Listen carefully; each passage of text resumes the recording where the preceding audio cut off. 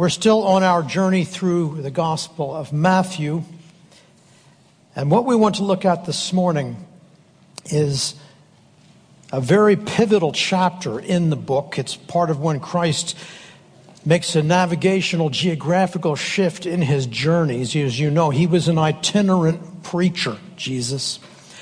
And in chapter 19, he starts heading south. The early part of his phases of his ministry are almost all in the north in Galilee. And then he starts heading south. And that's what we're going to look at this morning. And it begins with him making that journey and a large crowd following along with him. And then what happens when he gets to down south to a place that Matthew calls Judea beyond the Jordan. It's across the Jordan River. And then he gets into three very vital pastoral issues about marriage and divorce, about caring for children, and about will we follow him, whatever it will cost us, the story of the rich man. So it's all about following. It's all about following. Are we following? I want to suggest that's the essence of Matthew chapter 19. Are we following? Let's take our time and read the entire chapter. I'll read it from the screen. You can just follow along and listen. Now, when Jesus had finished these sayings, that's referring to chapter 18, he was already in teaching mode. He went away from Galilee and entered the region of Judea beyond the Jordan. Now, that's a long trek, as we will see in a moment.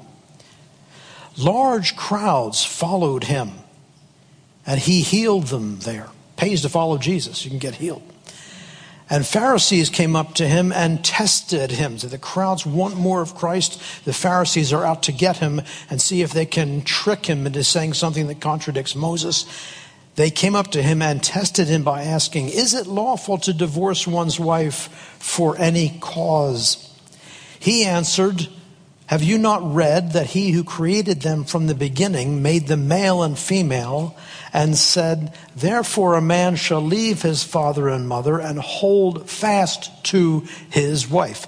You can tell right there what he thinks of divorce, okay? Holding fast. "And the two shall become one flesh. So they are no longer two, but one flesh. What therefore God has joined together, let not man separate." They said to him, "Why then did Moses command one to give a certificate of divorce and to send her away?"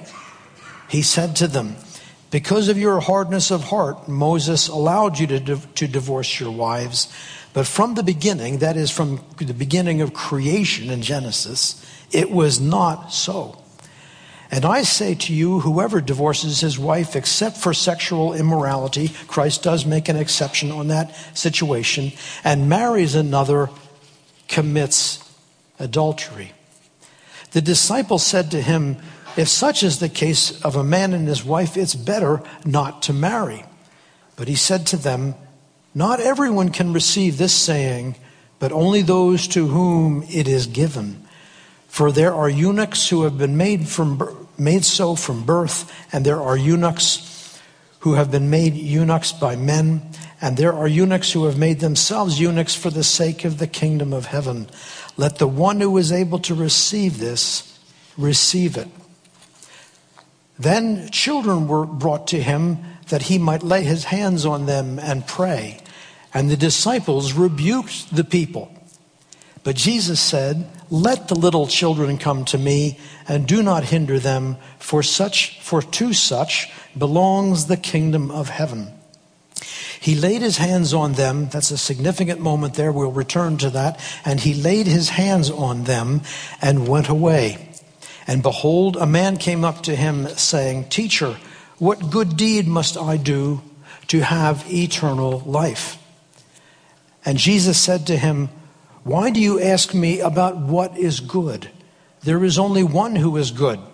If you would enter life, keep the commandments." He said to him, "Well, which ones?" And Jesus said, "You shall not murder, you shall not commit adultery, you shall not steal, you shall not bear false witness, honor your father and mother, you shall love your neighbor as yourself." The young man said to him, "All these I have kept. What do I still lack?" Jesus said to him, if you would be perfect, the word there can also be translated complete, but it's a little bit of a different spin on it. If you would be complete, go. Sell what you possess, give the proceeds to the poor is what's implied there. You will have treasure in heaven, then come and follow me. Follow me. This whole thing of following him is the key to this chapter. When the young man heard this, he went away sorrowful, for he had great possessions. And Jesus said to his disciples, truly I say to you, only with difficulty will a rich person enter the kingdom of heaven. Again, I tell you, it is easier for a camel to go through the eye of a needle than for a rich person to enter the kingdom of God. When the disciples heard this, they were greatly astonished, saying, who then can be saved? But Jesus looked at them and said, with man this is impossible, but with God all things are possible. Then Peter said in reply, see, we have left everything and followed you. What then will we have?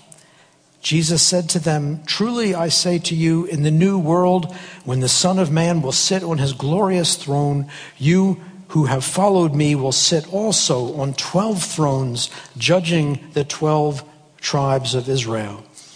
And everyone who has left houses or brothers or sisters or father or mother or children or lands for my name's sake. It's all about him, see? It's all about him, following him, leaving something, but for a reason, his name's sake. It's all about following Christ. Will it receive 100-fold and will inherit eternal life. But many who are first now will be last, and the last now will be first. Matthew leads off this chapter by saying that Jesus left Galilee and then he went to what he calls Judea beyond the Jordan, and large crowds followed him and he healed them there. This is a pivotal part, a very important part of the chapter. I would even see it as the window through which Matthew would have us study the entire chapter. In the book of Matthew, and really in all four Gospels, the crowds, that little phrase comes up not infrequently. The crowds are often seen in a negative light, not least when they shout out, crucify him, crucify him. Give us Barabbas, let Barabbas go. But that Jesus, just send him to the cross. And that's the crowds doing that. So assuredly, the crowds are often seen in a very negative light, but not always. The crowds hail Jesus' arrival into Jerusalem, hail to the Son of David. Here, again, they're seen in a positive light. The crowds followed him from the north to the south. We have a map here. Have a look at this.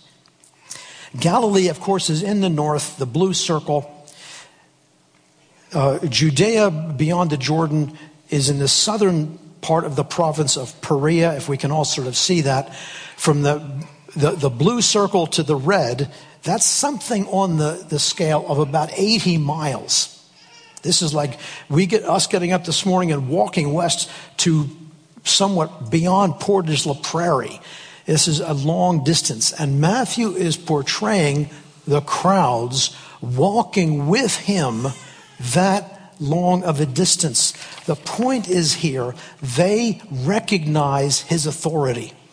They want more of him. You don't walk 80 miles on a whim or for some trivial trifle matter. They want more of him. And Matthew sets the crowds. It's no doubt a ragtag group of people. Maybe some of them didn't stick with Jesus for a lifelong commitment. Okay, people are people. But the movement that's going on here is something wholly positive. Matthew is like saying, I want you to pause briefly at that snapshot, this large crowd making a large distance to follow Jesus. They want more of him. They're a model for us because they follow Jesus wherever he goes. Once Jesus gets to Perea, or Judea beyond the Jordan, He goes into 3 more places, and I don't mean now geographical places. He goes into 3 distinct pastoral places, human need, strife places. He goes into the issue of us being true to our marriage covenants. That's the place. What about that? Well, we follow him into that one. He goes into the issue of valuing young children. That's a place. He goes into it. Will we follow him? He goes into the place of the call of the gospel, the call of the kingdom, the call of Christ, deserving that it deserves to take precedence over everything else, including our financial resources. Will we follow him into that place? Let's look at the first of these. In our marriage covenants, are we following Jesus? The Pharisees come up, they want to engage him they deliberately want to engage him in a controversial issue. Is it ever legitimate to divorce your wife? In the first century, we still have some of the writings of rabbis that were writing roughly in the same time Jesus lived. And there were opinions all over the map of whether or not divorce was ever valid. Maybe it was valid in certain cases and so forth. And it was one of these topics that people almost like to argue about. And the Pharisees want to bring Jesus into one of these controversial issues. He says the only time it's ever proper or allowable in God's eyes is when there's been sexual immorality involved. And even then, he doesn't say you have to end the marriage there. But he says there will be cases. This is how Jesus seems to say it. We think this is the position of the elders of Gateway. In that kind of a case, it can be legitimate to end the relationship. Doesn't have to be, but it can be. And if that is allowable, then we take the view, Jesus seems to take the view that remarriage as well is allowable. If that's something that's going on for you or you're questioning this, come and talk to us. It's a sensitive topic, and we're looking to the Holy Spirit to help us handle some of those tough real life issues with his help. So they are asking, is it ever valid for any reason? He gives his one and only reason when the marriage has been broken down by sexual immorality. However, none of those concerns I want to submit to you are what Jesus is real, or Matthew are really after in this passage. It's something even elevated above that, the debates on divorce. It's something else. It's this. The crowds, if I could have the next slide. The crowds follow Jesus by trekking, by hiking, by walking. Don't forget, on that map, it comes out something on the order of 80 miles. That's how they followed.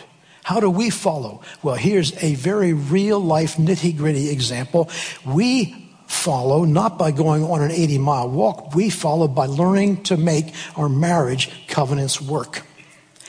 He's saying, the fellow in the picture, that's the 3rd time you've burned the stew. And she's saying, well, why don't you jolly well cook it next time? You'll find out. Well, there's nothing wrong with some sharp, frank back and forth in a marriage. That's a good and healthy thing. When we do it, trusting God to bring us through it, relying on the Holy Spirit, trying to be sensitive to one another, that's all part of learning to make our marriage covenant work.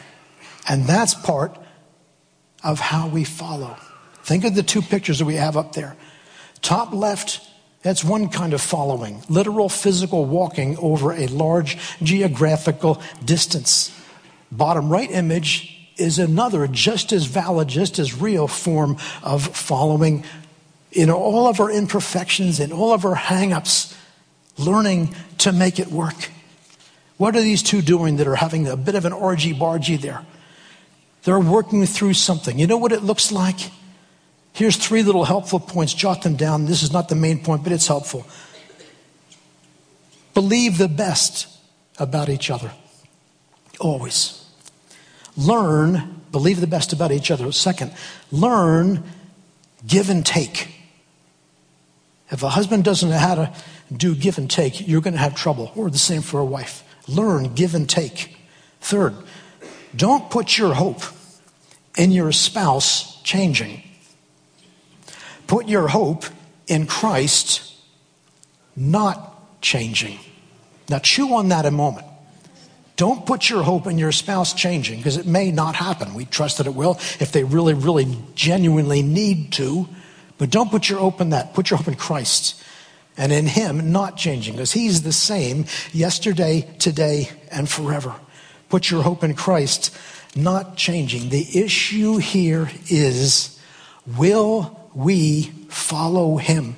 The two pictures, we have them together on the screen deliberately, because I think Matthew puts them together deliberately. The ragtag crowd bumbling along mile after mile. I've been listening to him for several days and my feet are sore and my sandal strap just broke, but I am not going to stop following. I want more of this man, Jesus.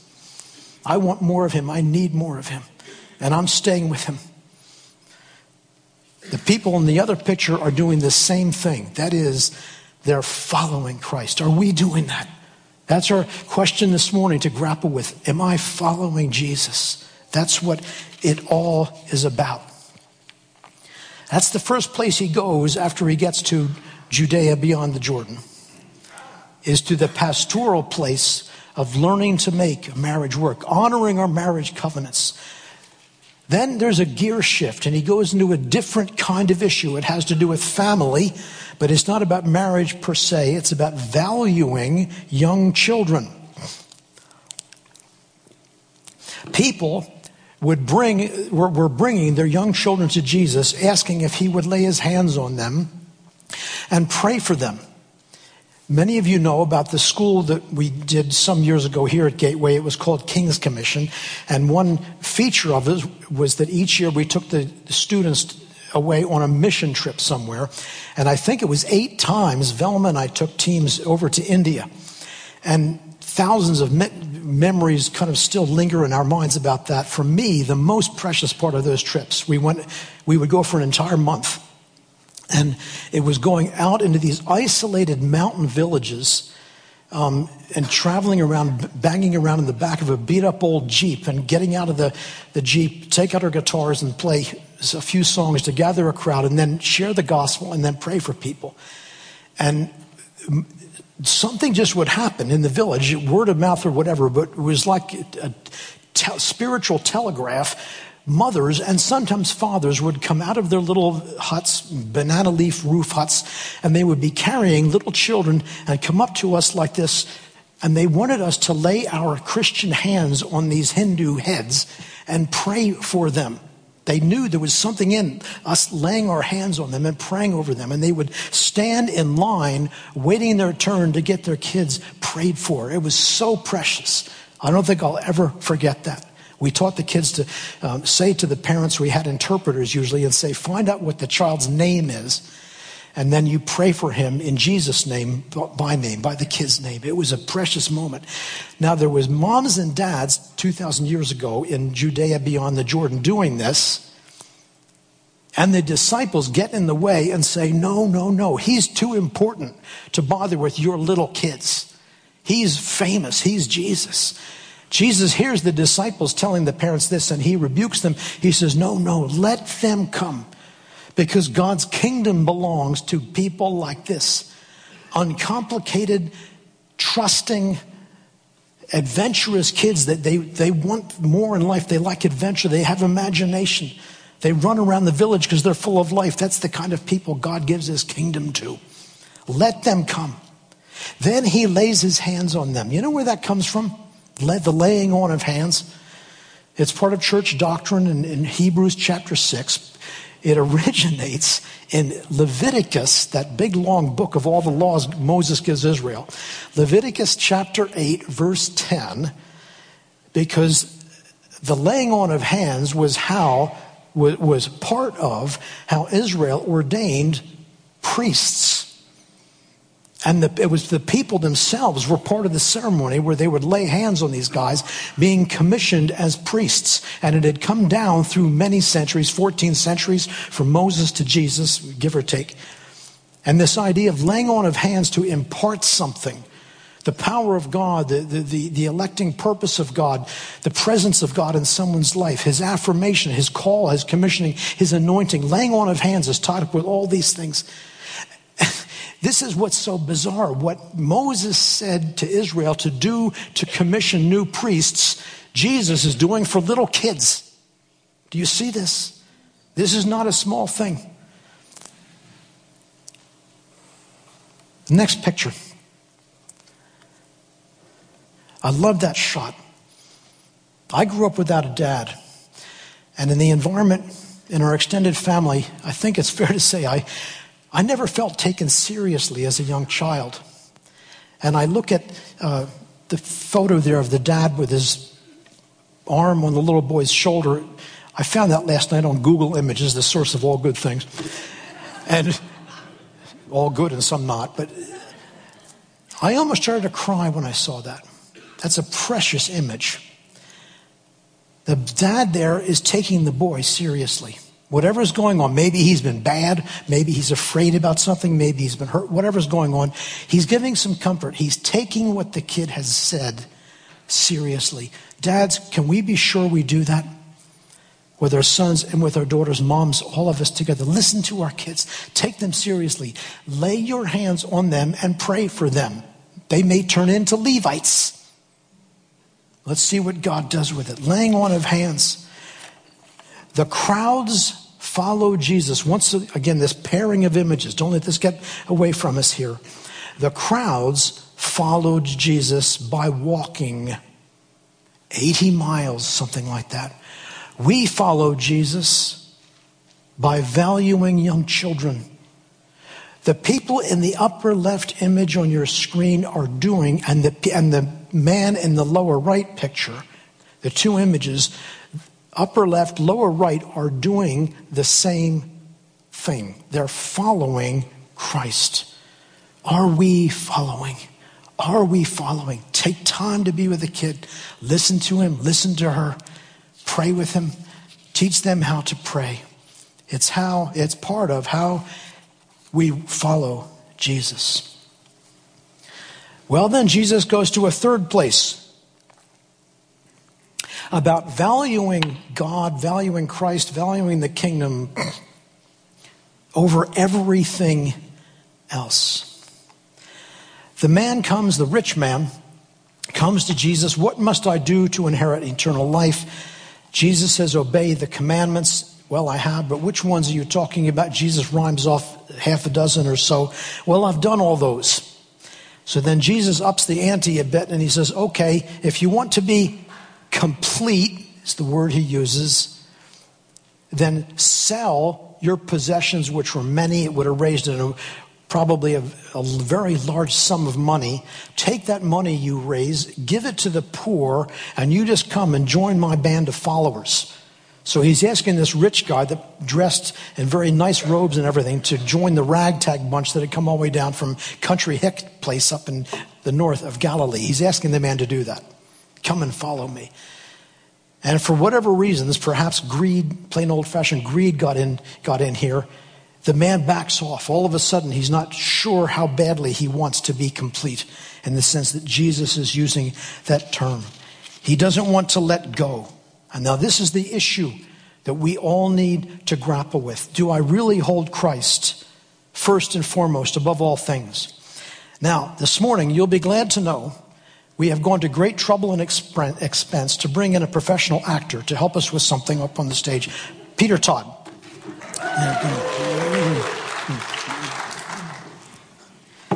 Now, I want you to pray for Peter. I need it. We're doing something that's a bit nerve-wracking.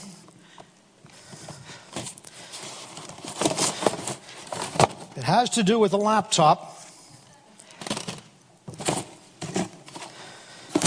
and with some cardboard boxes. This man, for some reason, Brother Peter, he's very enamored with cardboard boxes. He has a thing about cardboard boxes. Now, along comes someone else that says, Peter, It's all fine being enamored with cardboard boxes, but I want to give you something better. A new laptop. But you only get it if you catch it in midair.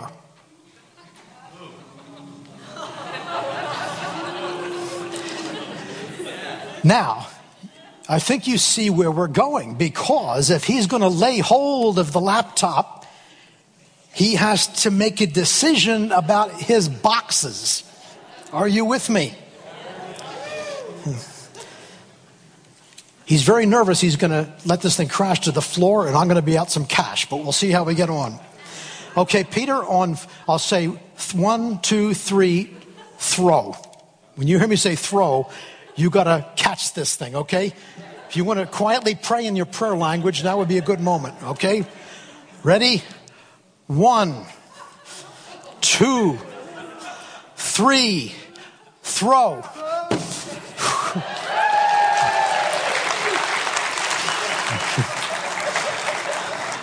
Thank you, Peter. Blessing on your head.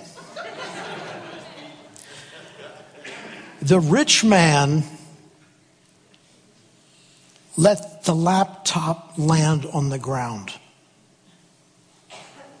The opportunity to give his life to Christ.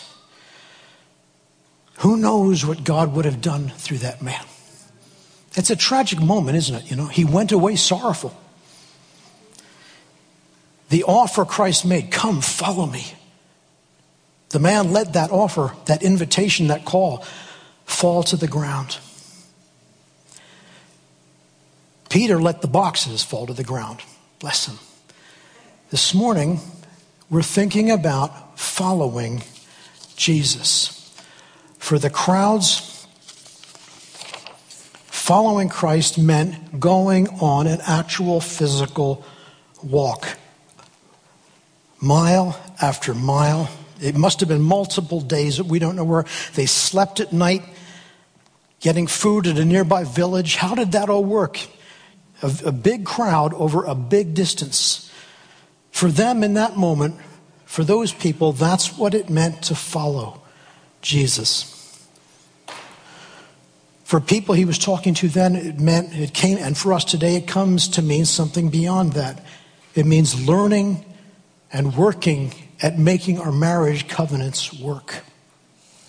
It means valuing young children, putting the same kind of value on them that God does. Christ ministers to them the way they ministered to the Levites, who were the people they were commissioning to be priests in the old covenant. That's how seriously he took them. And then for this rich man, the issue came down to how do I arrange my priorities? What do I value? Do I value Christ? Am I going to be like this crowd that has followed him 80 miles? Or am I going to hold on to something else? And we see the outcome, not a happy one. Peter, in our clever little illustration, knew what he wanted more. He wanted the laptop more than he wanted the cardboard boxes. Letting the boxes go is part of following Jesus. I'm going to turn it back to Peter in a moment, but I want us to look at these questions. Once again, that image. See yourself there. Let's ask ourselves these questions and ask the Holy Spirit to speak to us. We're going to take a literal minute quietly and let the Holy Spirit speak to us. What do I need to do to join that crowd? Am I following Jesus by learning to work at my marriage? Am I following Jesus by valuing young children? And perhaps the most important, because this is what's underneath on all of them, what are my boxes? What are my boxes? Okay, let's take a moment. Just ask the Holy Spirit to come and tap you on the shoulder about any of those issues. We'll take 1 minute. Lord, what are my boxes? What's it going to look like to value you over all of it, all of them, to lay hold of your promises?